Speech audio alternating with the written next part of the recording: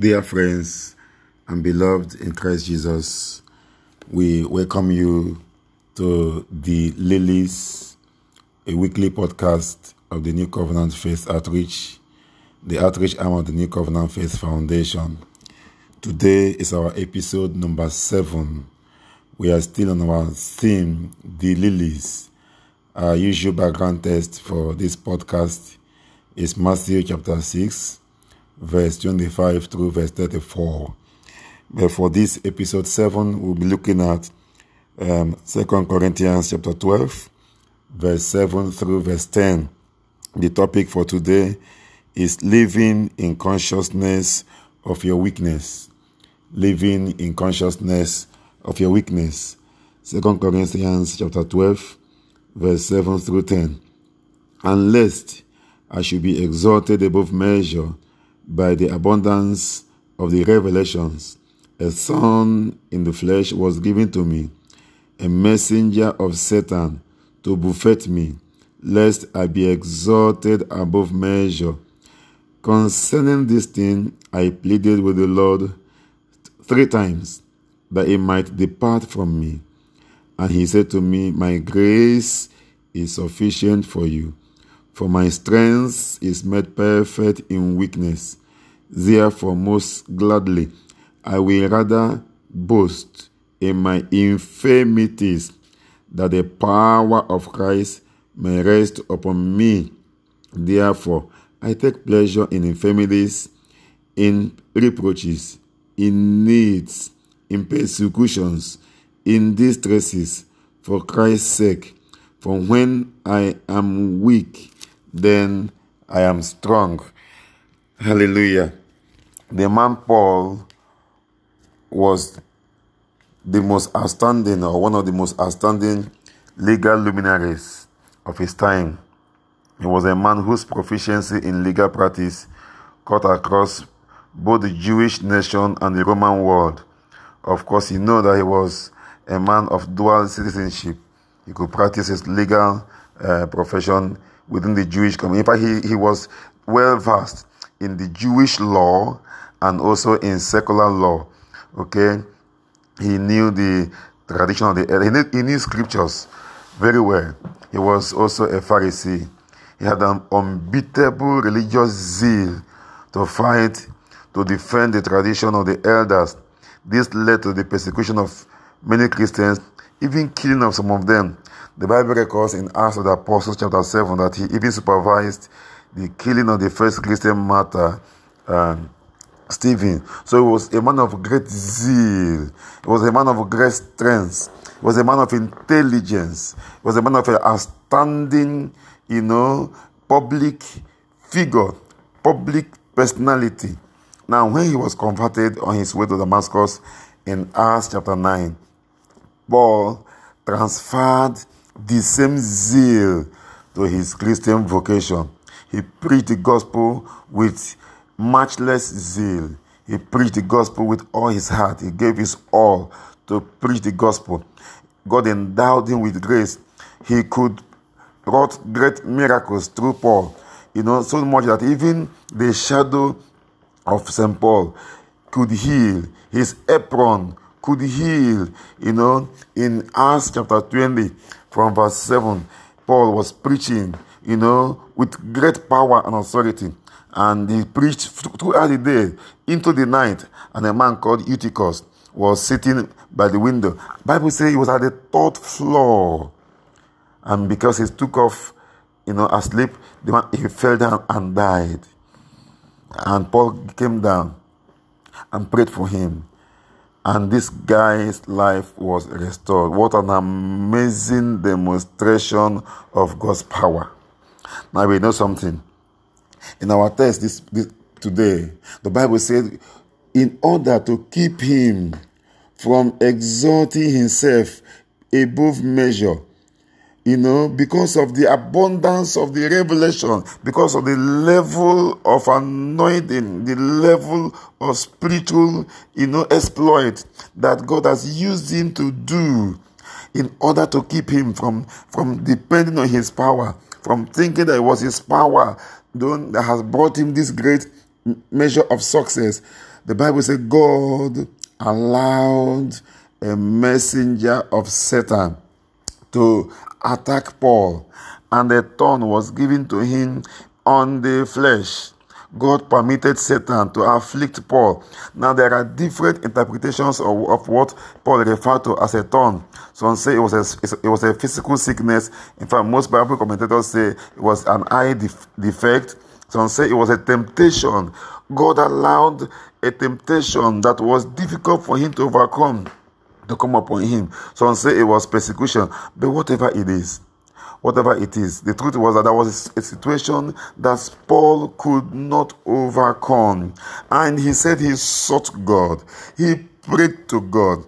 This situation made him to pray to God. It is possible that if because of the power of God in his life, the arrow came upon him and could not, impact on him. He would not remember at all that it is by the grace of God. But because the thing refused to go away, he went down on his knee. He saw the face of God. He saw his humanity. He saw his weakness. He saw the fact that it was not his power, but the mercy of God that brought him the kind of exploit that God was using him to do in ministry. He went down to seek God. And God revealed to him that I have allowed this for a purpose. He said, my grace is sufficient for you. There are a number of things to look at here. Number one is that God didn't want Paul to exalt himself above him, God. God wanted him to know that he was in control. God cannot share his glory with any other, nor his praise with graven images. God wants us to know that we are but flesh. He is the one working in us. Philippians chapter 2 verse 13 says he is one that lives in us both to will and to act according to his good purpose. He wants our actions and motive to truly reflect our dependence on him and not on our strength. Sometimes the pain we feel when we fall short of our expectations in life are because we believe that by all human parameters and all the efforts we have put in, we deserve a better outcome.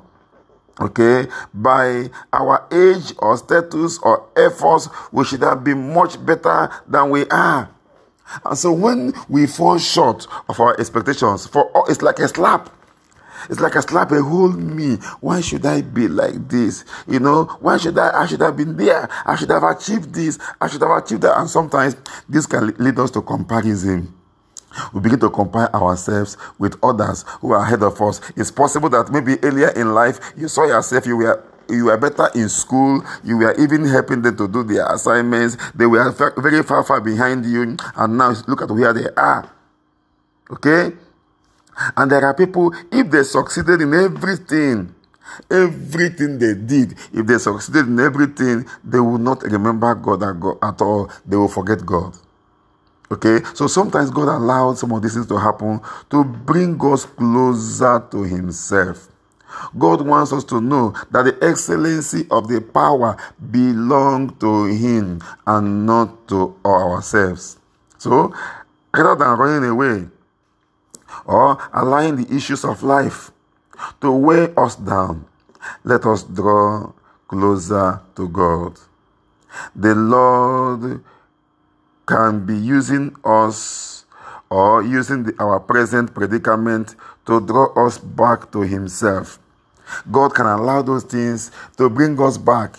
If he allows us to succeed as we wished, it's possible we'll not remember him. And you know that God's ultimate desire for our life is not just about prosperity. Prosperity is nothing before him. If God wants you to prosper, God wants you to be the president of Nigeria or America, it doesn't take him anything. God the Bible says he rules over the kingdom of man and he gives it to anybody. In fact, he gives it to even the weakest of the earth.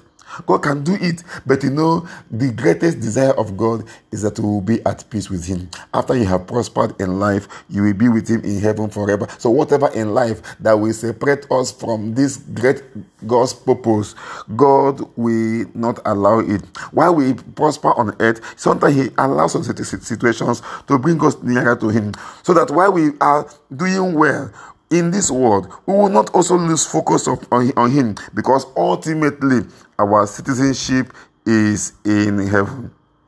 Have you discovered the purpose of God for what you are going through? The nearer we are to God, the more consolation we receive over the situations we are going through, and the more his peace will abound in our lives. Look at verse 10 again.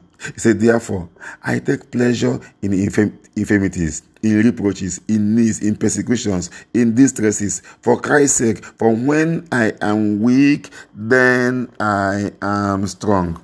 When God allowed this situation to buffet Paul, as it were, he said, I have learned not to depend on my own strength. If me, by the grace of God, who have been used greatly by God to even raise the dead, if I can labor with this situation and the situation refuses to go away despite my prayers, then I have learned to depend on God. It is when I am weak that I am strong. My strength, God's strength, is made perfect in my weaknesses. To say I am weak means also I'm a human being. There is nothing extraordinary about me apart from God. I can also be sick like others. Now, when that consciousness is there and I now depend on God, I see God working in me, even in a greater measure. So why do I glory in myself? Paul said, I have learned to take pleasure, to rejoice when I am in trouble, because those things draw me nearer to God. And the more I am closer to God, the more the power of God is made manifest in my life. When we draw near to God, rather than allowing ourselves to be torn apart by adversities of life, it's a sign of our dependence on God. And the Lord will reveal himself to us and his purpose for that situation. God will tell us, look at verse 9. And he said to me, my grace is sufficient for you, for my strength is made perfect in your weaknesses. Paul can add and say, therefore, most gladly I will rather boast in my infirmities, that the power of Christ may rest upon my life. Now, if he did not go near to God, he wouldn't have understood the will of God. God said, it is not what you are going through that is the issue, but I will give you grace. What you are going through will not overcome you. This phase of your life will pass. Child of God, the phase you are going through now in your life will pass. It will not overcome you. The grace of God is sufficient for you. There was a brother who was going through hard time, very hard time. He had lived his life faithfully, and he felt that he did not deserve what he was going through. He had prayed for several times. God was not responding as it were. And one day, he decided to fast and pray for a number of days.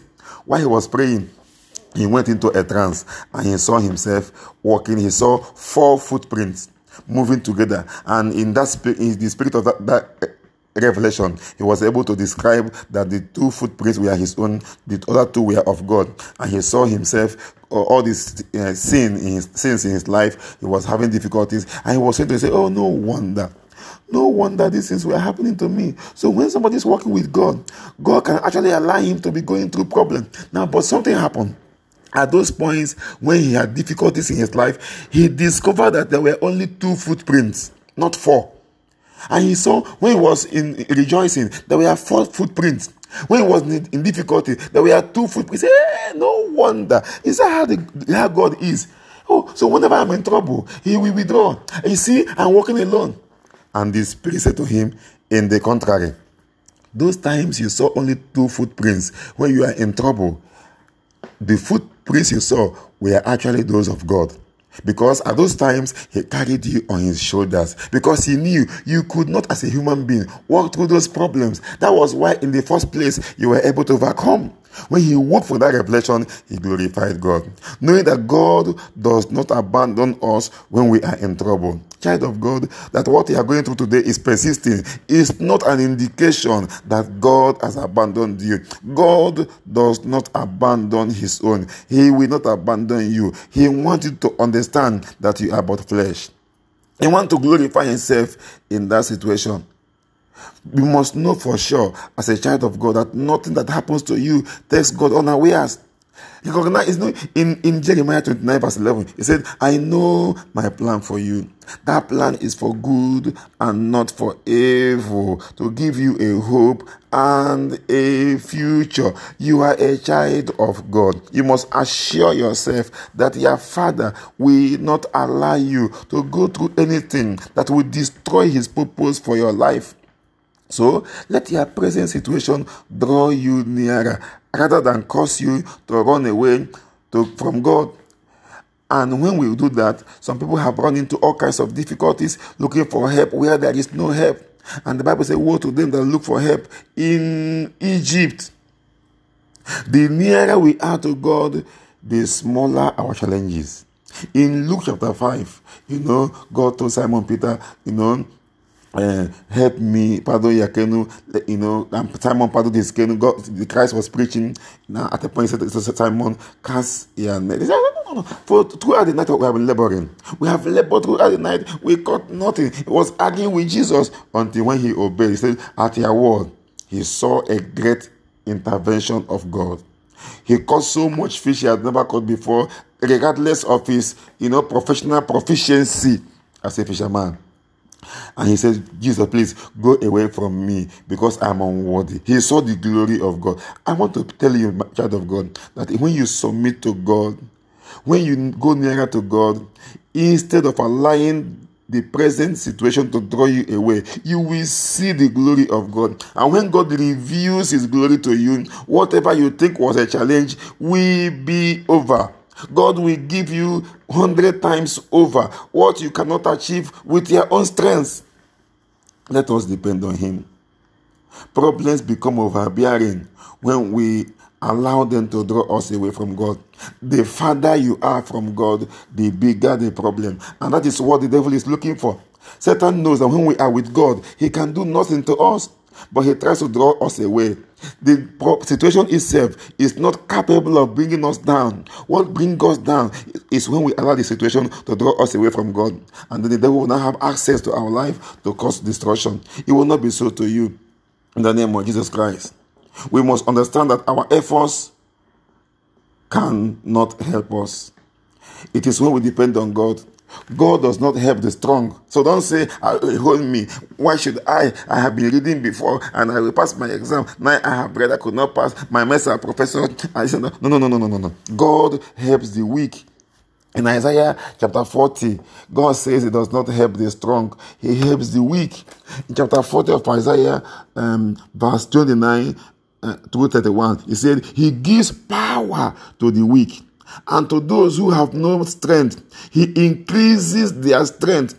Even the youths, even the strongest people will faint and be weary. No matter how strong you are, you can faint and be weary. There is a limit to which your strength can carry you. First of all, the strength you claim you have come from God. He said, but those who wait on the Lord shall renew their strength.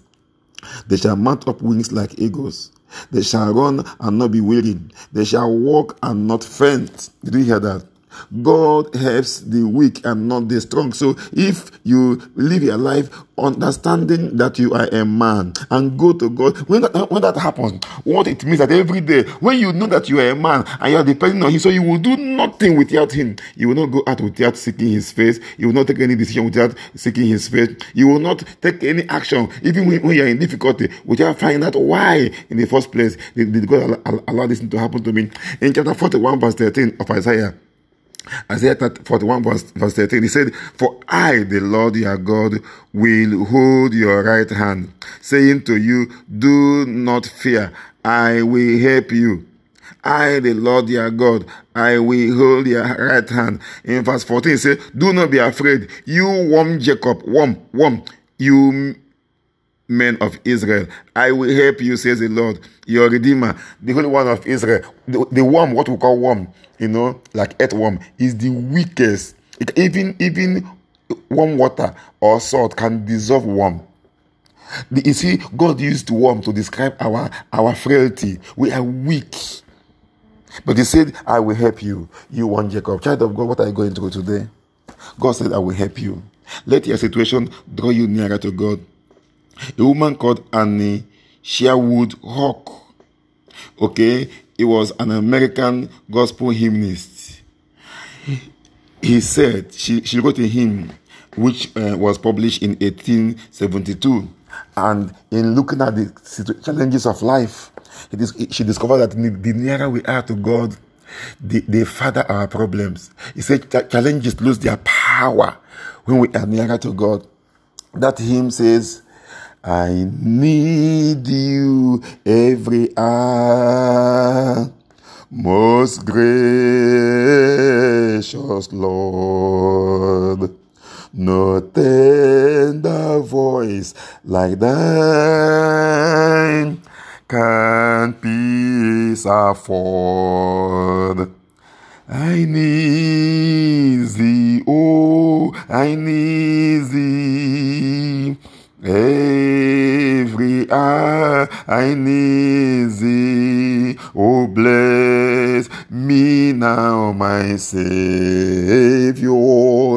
I come to thee.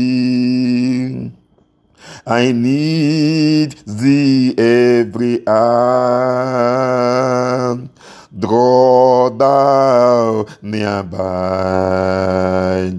Temptations lose their power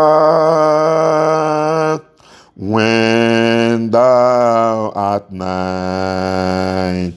I need thee, oh, I need thee. Every hour I need thee. Oh, bless me now, my Savior. I come to thee. I need thee every hour.